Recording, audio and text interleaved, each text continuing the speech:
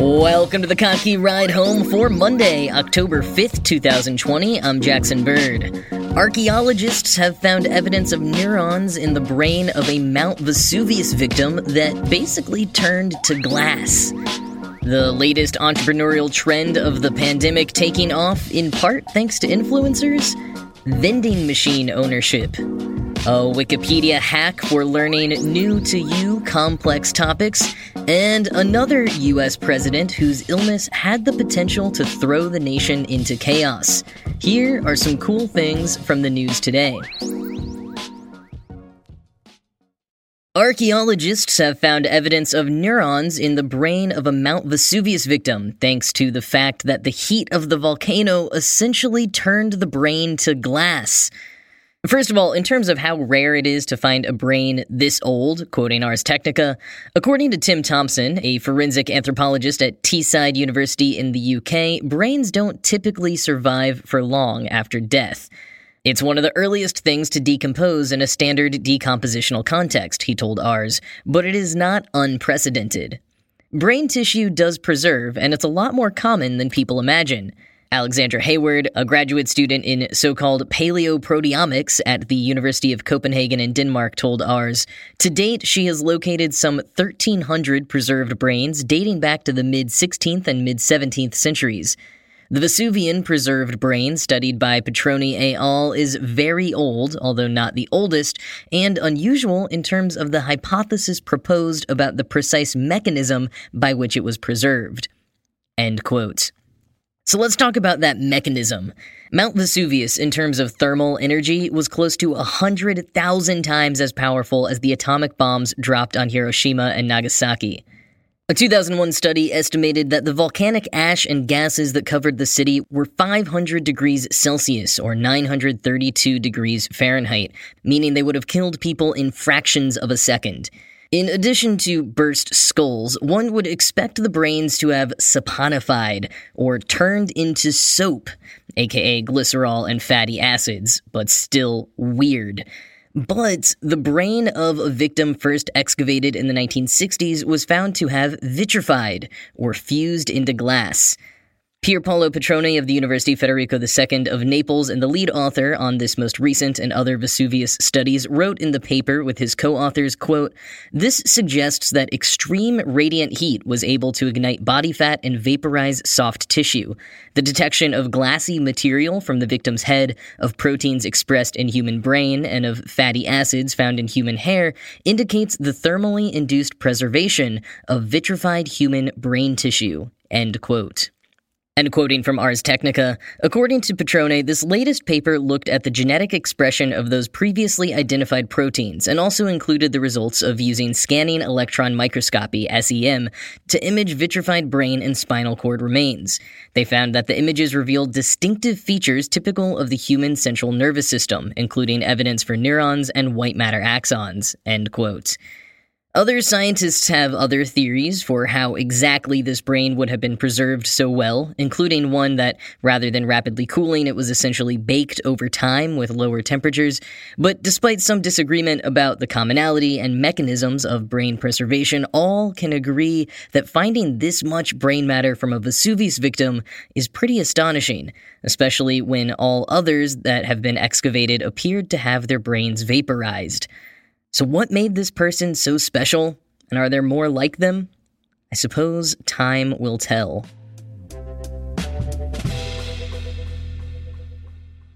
Here's something I didn't see coming in 2020. Job loss and other economic hardships, paired with, in some cases, the influence of niche content creators, has sparked a surge in interest in vending machine ownership. Something I didn't realize is that more than half, in fact 67% of vending machines in the United States are owned by small independent operators. About a third of the vending machines in the world are in the U.S., and of the 2 million currently operating ones, there is no single entity that owns more than 5% of the market. Even with Pepsi and Coca-Cola owning their own fleets of machines, most are owned by 17,600 small businesses. Some more vending machine stats for you, courtesy of a great breakdown in The Hustle. U.S.-based vending machines bring in $7.4 billion a year. which means the average American spends $35 on vending machine purchases a year. And while 72% of the machines offer your standard fare of chips or sodas, what they call full-line machines in the biz, there are some strange offerings out there, including, quote, live hairy crabs, beluga caviar, engagement rings, live earthworms, morning after pills, and now COVID-19 essentials like hand sanitizer and masks, end quote.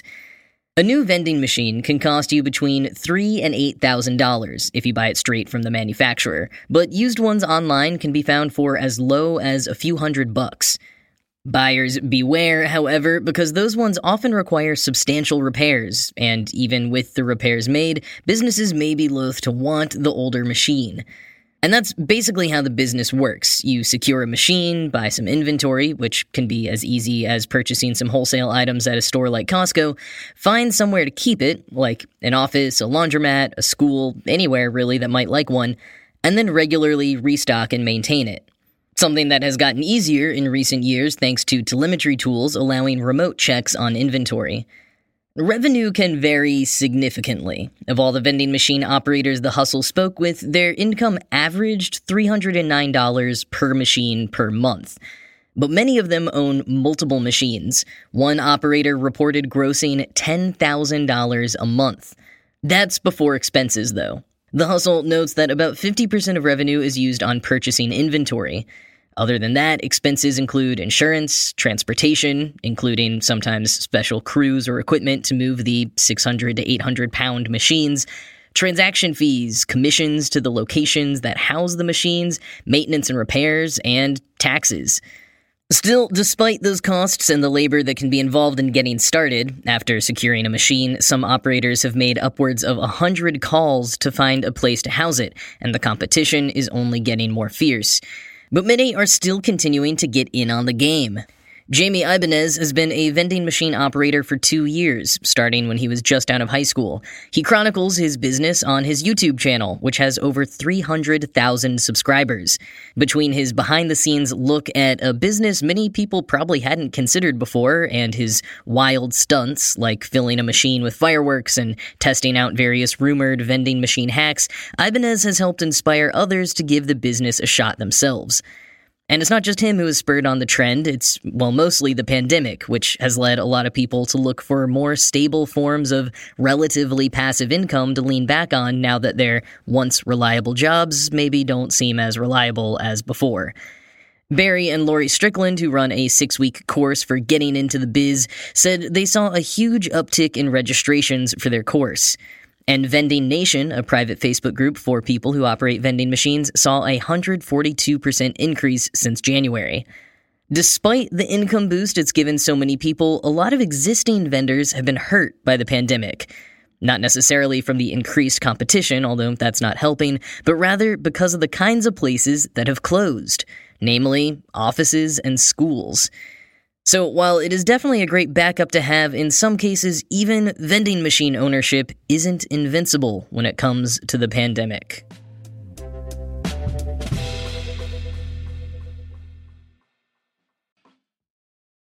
Alright, you know how when you go to Wikipedia, you type an abbreviation for the language version of the site you want to visit in the URL?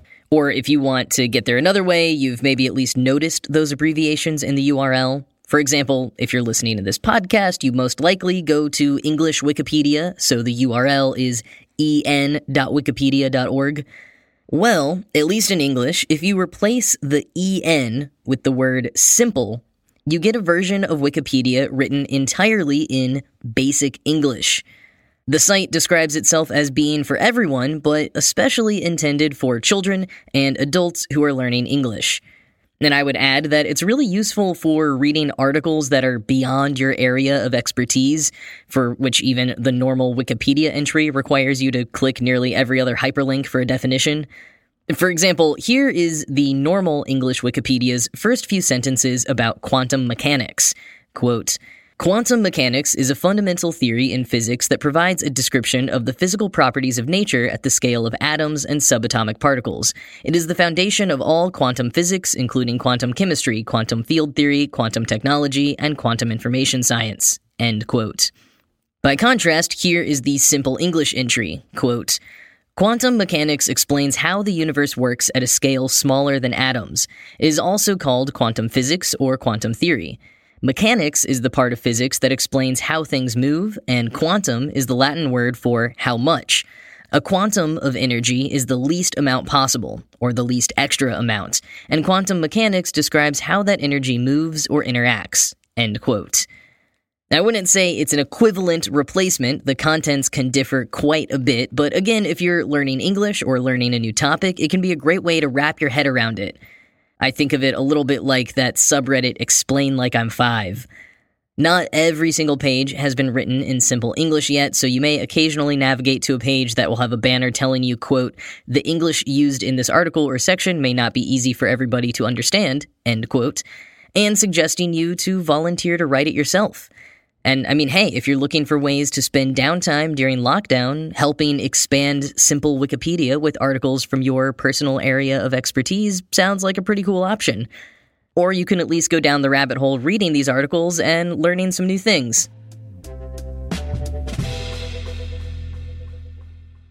Given recent events, you may have heard a lot of people over the weekend mentioning how President Woodrow Wilson got sick from the 1918 flu epidemic. And while there are some similarities between his circumstances and the current president's, one major difference is that President Wilson's illness did not befall him during an election year, or any type of year that was politically extraordinary. But if you want a historical comparison for a time that a president got ill at such a delicate time, you could go back to 1790, when George Washington nearly died from the flu.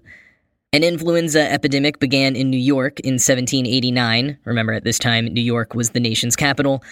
The president was spared initially, but when a second wave hit in spring of 1790, he succumbed to the illness, seeming to have caught it from James Madison, then a member of Congress and close advisor to Washington.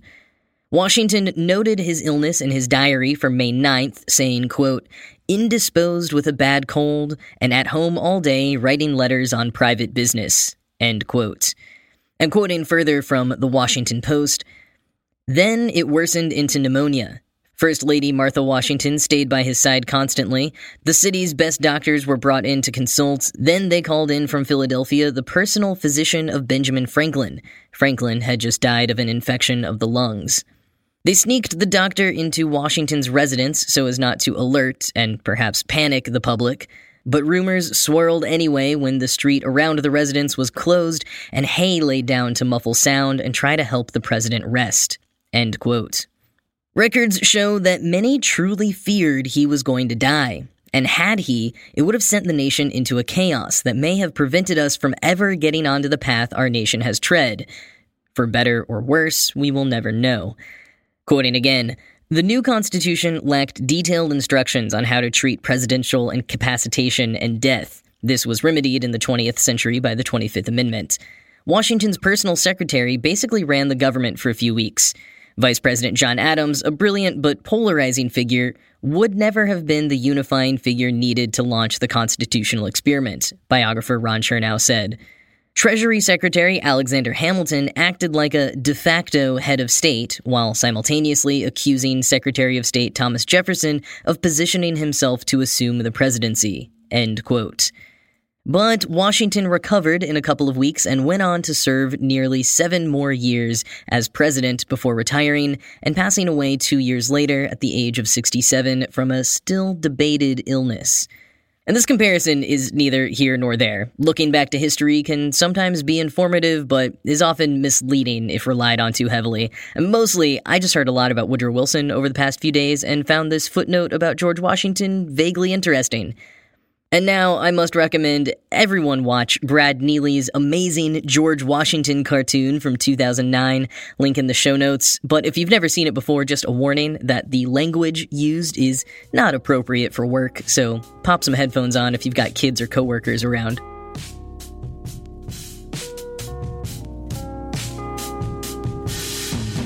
That's all for today. As always, this show was produced by Ride Home Media and Cocky.org. I am Jackson Bird, and I'm going to go use simple Wikipedia to try to understand basic human interaction.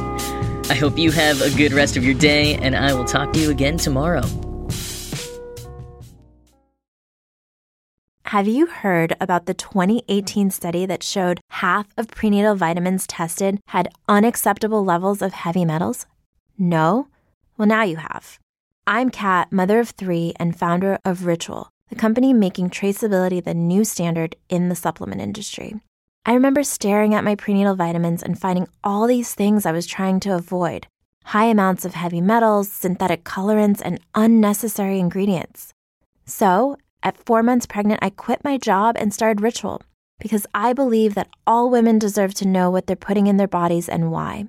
I'm so proud of our prenatal vitamin. The ingredients are 100% traceable, it's third-party tested for microbes and heavy metals, and recently received the Purity Award from the Clean Label Project. You see, we trace like a mother because, let's be honest, no one cares quite like a mother. But don't just take my word for it. Trace for yourself with 25% off at ritual.com/podcast.